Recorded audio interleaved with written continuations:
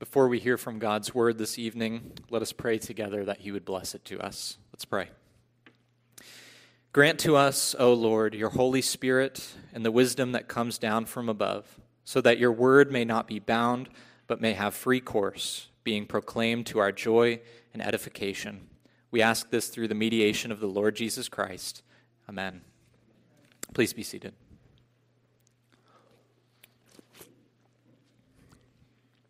And turn with me, if you would, in your Bibles to Psalm 16, which will be our sermon text for this evening. Psalm 16, all 11 verses.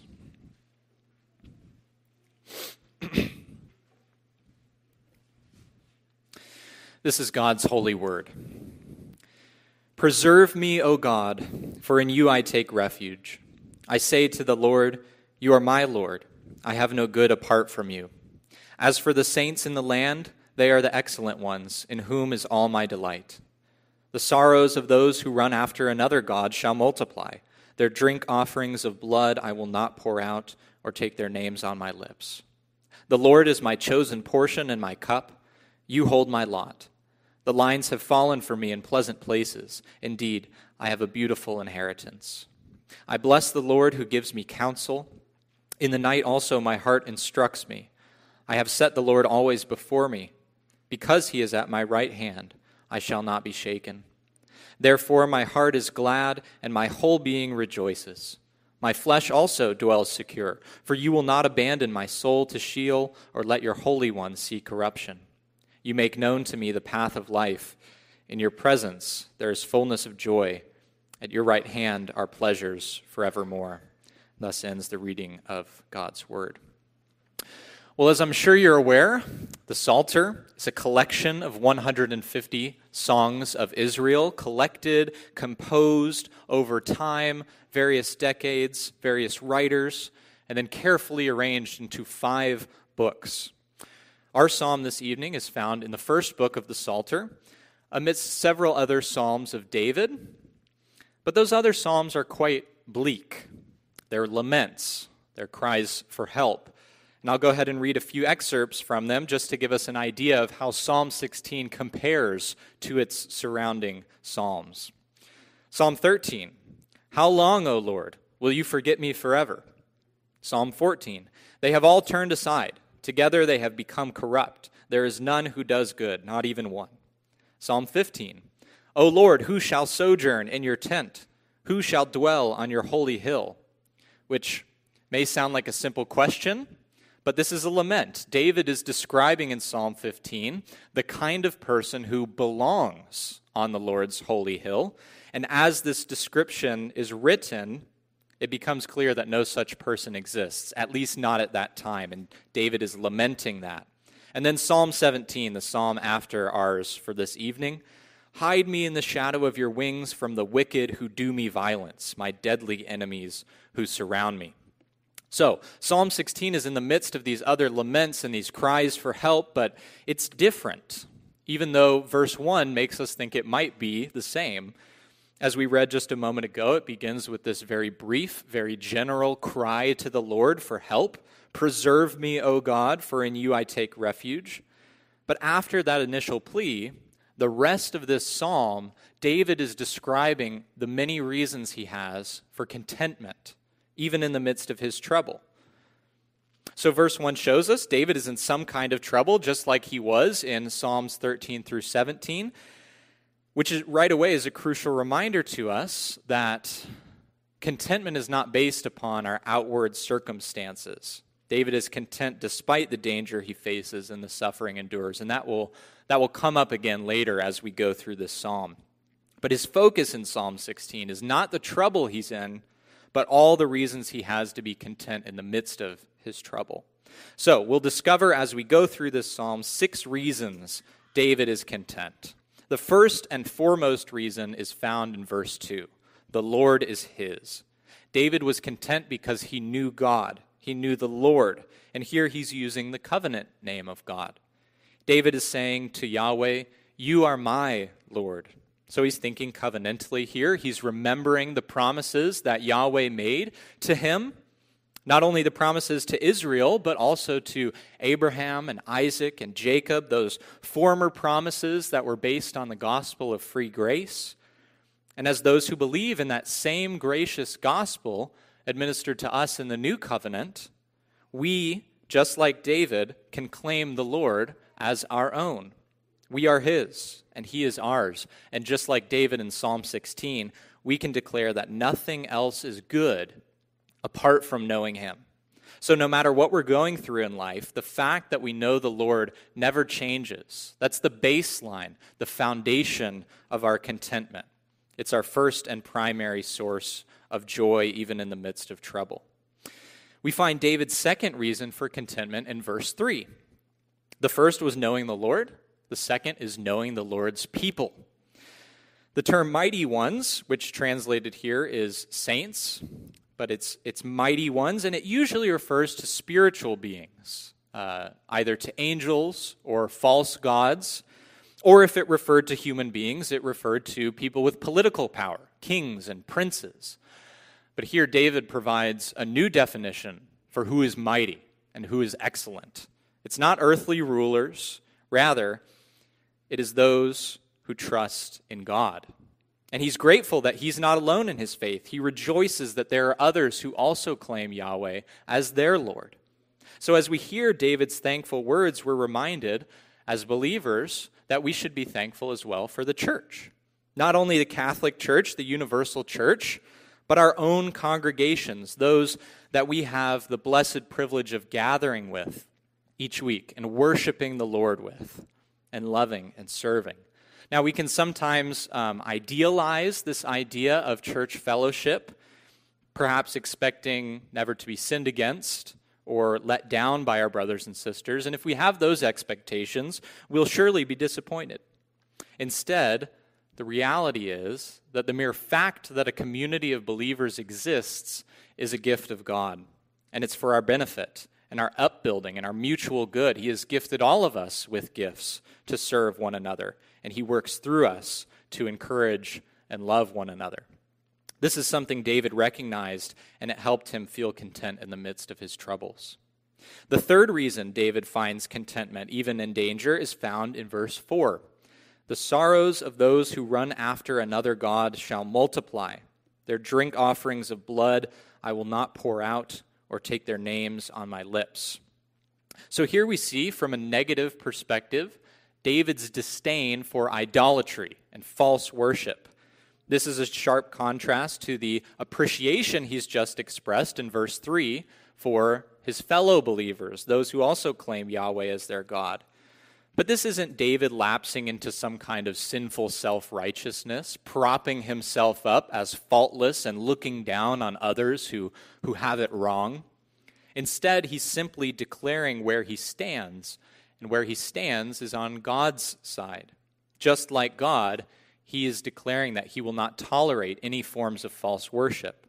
So while those in neighboring nations and even some Israelites pour out drink offerings on pagan altars, David refuses to be involved in any of these practices or to worship any false deity.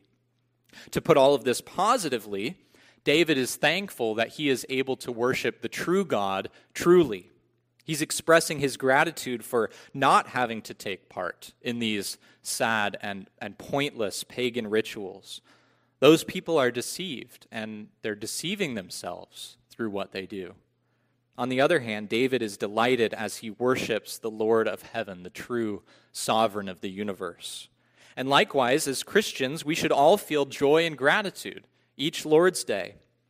Every chance we have to gather to worship the Lord with the Lord's people is a blessing. Thus, we can be content knowing that we have not been left to the hopeless task of creating our own religion or following one of the false religions of the world. Both of those paths lead to dead ends. But instead, by God's grace, we have been placed on the path leading to eternal life. Reason 4 for David's contentment is described in verses 5 and 6. And essentially, these verses show his satisfaction with the Lord's providence. The language he uses is borrowed from the book of Joshua. The 4 terms portion, lot, boundary lines, and inheritance were all used to narrate the distribution of Canaan to the 12 tribes. So David uses this analogy of apportioning the land of Canaan to speak of the circumstances of his life. Because Yahweh is ultimately his lot and his portion, David declares that no matter what his inheritance appears to be, he knows that it is good because the one who apportioned it is good. And he declares this in spite of the fact that things are not going well for him. Remember, he opened this song with a cry for help. He is in need. Yet he still writes here in verses 5 and 6 this confession of trust that God knows what he's doing, that he's in control. This reminds us that no matter what we're experiencing, anything on the scale of life, from utter tragedy to pure joy, from riches to poverty, sickness, health, anything at all, the boundaries of our inheritance have been determined by God who loves us. So while we certainly don't rejoice in suffering itself, we can have joy knowing that the Lord is in control. He is on our side and he's by our side. And that leads us right into reason 5 for David's contentment. In verses 7 and 8, we see that David is content knowing that he has access to the comforting counsel of the Lord. And one thing that really stands out in these verses, at least it did to me, is the second part of verse 7, where David says that in the night his heart instructs him. It's easy to worry at night, isn't it? You're laying in bed, it's the end of the day, the tasks are done, there's nothing left to do except for your mind to wander. And as your body lays there still, you find that your mind isn't still, and it's running all over the place with worry and anxiety, and you can't fall asleep. But David says that even in nights like those, which he surely was experiencing during this time of trouble, the Lord gives him counsel and instructs him. Of course, he says his heart instructs him, but what heart is David talking about? He's talking about the new heart that he has been given, this regenerated heart that he has received from the Lord. His mind, his will, his desires have been shaped by God's grace, and thus it really is the Lord who is instructing David on these sleepless nights. He's able to recall God's promises and be encouraged, and he finds hope in the gospel. Then in verse 8, David writes that the Lord is always before him, and he's at his right hand, and as a result, David will not be shaken. God goes before him, leading him down a path of safety, showing him the way, and God is beside him at his right hand. This is the place of support and help and protection. We could think of this in terms of a fatherly analogy. David is like a young boy learning to ride a bike as the Lord runs alongside him, holding him up, keeping him safe. As those in Christ, we can take that image and apply it to ourselves. Recall Jesus' words to Mary Magdalene, recorded for us in John 20. Go to my brothers and tell them, I am ascending to my Father and your Father, to my God and your God. So the Lord is not only our God, our covenant Lord, he's also our heavenly Father, and he cares for us as his children, even as he cared for his own eternally begotten Son. Well, sixth and finally, in verses 9 through 11, we see that David finds contentment in the future promise of resurrection. David is confident that his flesh dwells secure because he knows God is a resurrecting God. Even when I die, David says, that won't be the end for me. He's looking beyond this life. So even if his circumstances never improve, he knows that this earthly life is not the only life there is. There's another life to come, a new life, where he will have a new body, and he will dwell in the new heavens and earth with his Lord. And thinking about that future promise gives him great hope and contentment. So this reminds us that our contentment in some respects is correlated with our mindset. If we have a worldly mindset, only looking at the things of this earth that we experience day to day, that we could possibly hope to experience in this life, what will we demand to feel satisfied? We'll demand the things of this earth: health, wealth, prosperity, security, physical security. But with a heavenly mindset, a mindset fixed on the eternal things to come, we won't demand any worldly blessing to feel satisfied. We can be satisfied simply knowing that we will dwell with our Savior and our God forevermore in the world to come. And that's what David reminds us of here in these final verses of Psalm 16.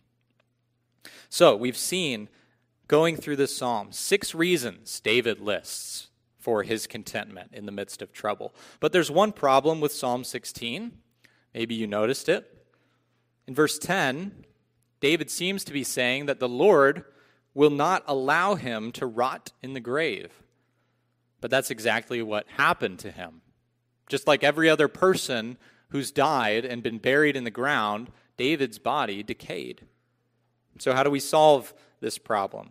Well, the Apostle Peter answers for us in Acts 2.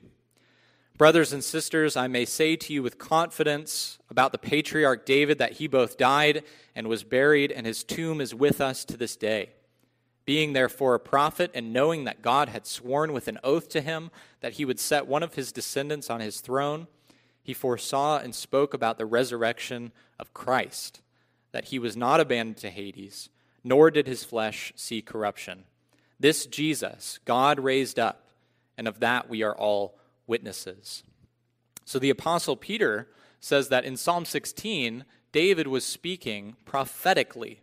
In faith, he recognized that he was not the ultimate king that God had promised. Instead, he was just a foretaste, a shadow of that great king to come. So he prophesied in Psalm 16:10 about that great king to come. Even though my body will undergo decay, David said, the promised one will never experience that. And of course, that prophecy came true. Jesus' body did not decay, even those 3 days when he was in the tomb. So as the ultimate Davidic king, the words of Psalm 16 are Jesus' words. And as with all other types that Jesus fulfilled, he escalates things. He brings them to a whole new level. Jesus suffered more than David, more than any other person ever suffered. And yet, at the same time, Jesus was also more content than David or any other person could be content, because he had a perfect, unwavering trust in his heavenly Father, and that afforded him perfect satisfaction.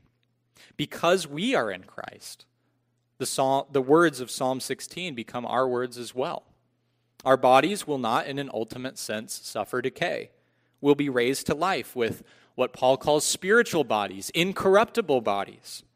And not only this, but all the reasons we discussed are ours for contentment. Because we are in Christ, his Father is our Father. We belong to God. Because we are in Christ, we're all brothers and sisters, so we belong to one another as well. And that's a beautiful thing. Even though it doesn't always express itself perfectly, we can rejoice in our fellowship with one another. Because we're in Christ, we can offer true worship to the true God. What we're doing now as we gather each Lord's Day, we can be grateful we're not wasting our time. The God of heaven and earth has promised to meet us in the power of his Spirit, something that people who follow their own religion or the religions of the world cannot say. Because we're in Christ, we have a heavenly perspective on our circumstances, even though our lives may be a total wreck in terms of earthly standards. Our faith in Christ allows us to be content, knowing that the very same Lord who gave himself for us is the one who is apportioning our lot. And finally, because we're in Christ, we can look ahead to the world to come. Our hope is secure. No matter what happens in this life, we know that there is another life to come where we will dwell with God forever. So during those nights, or any other time when you feel worry, stress, and anxiety like it's going to overtake you, you can turn to Psalm 16. You can look at these reasons David felt for contentment in the midst of his trouble. You can remember that Christ suffered in every way. He experienced everything that we did but sin. And you can remember that the Lord comforted David. The Lord comforted David even in the midst of his trouble, and he comforts us with the promises of his gospel. It's certainly no guarantee as you turn and read Psalm 16 that your worries will melt away or that your circumstances will change. Nevertheless, it's a reminder that the ultimate cause of our satisfaction, of our contentment, is unchanging. Now and for all eternity, God is ours. He is with us. Let's pray. Our God and Father, we are incapable of expressing the depth of gratitude we feel for all the promises you've made to us and kept for us in Jesus Christ. We know how unworthy we are. Above all else, we have you. We have the body, our brothers and sisters in the faith. We have worship. We have the assurance that everything we experience comes from your hand. We have the counsel of the gospel, all your promises that bring us comfort in the midst of our anxiety. And we have the hope of the resurrection at the end of the age. Let us recall these truths, these secure blessings in Christ in our moments of crisis. May we not deny our troubles or ignore them, but let us, with David, find contentment in the confession that you are our Lord. We ask all of this in the unmatched name of Jesus Christ. Amen.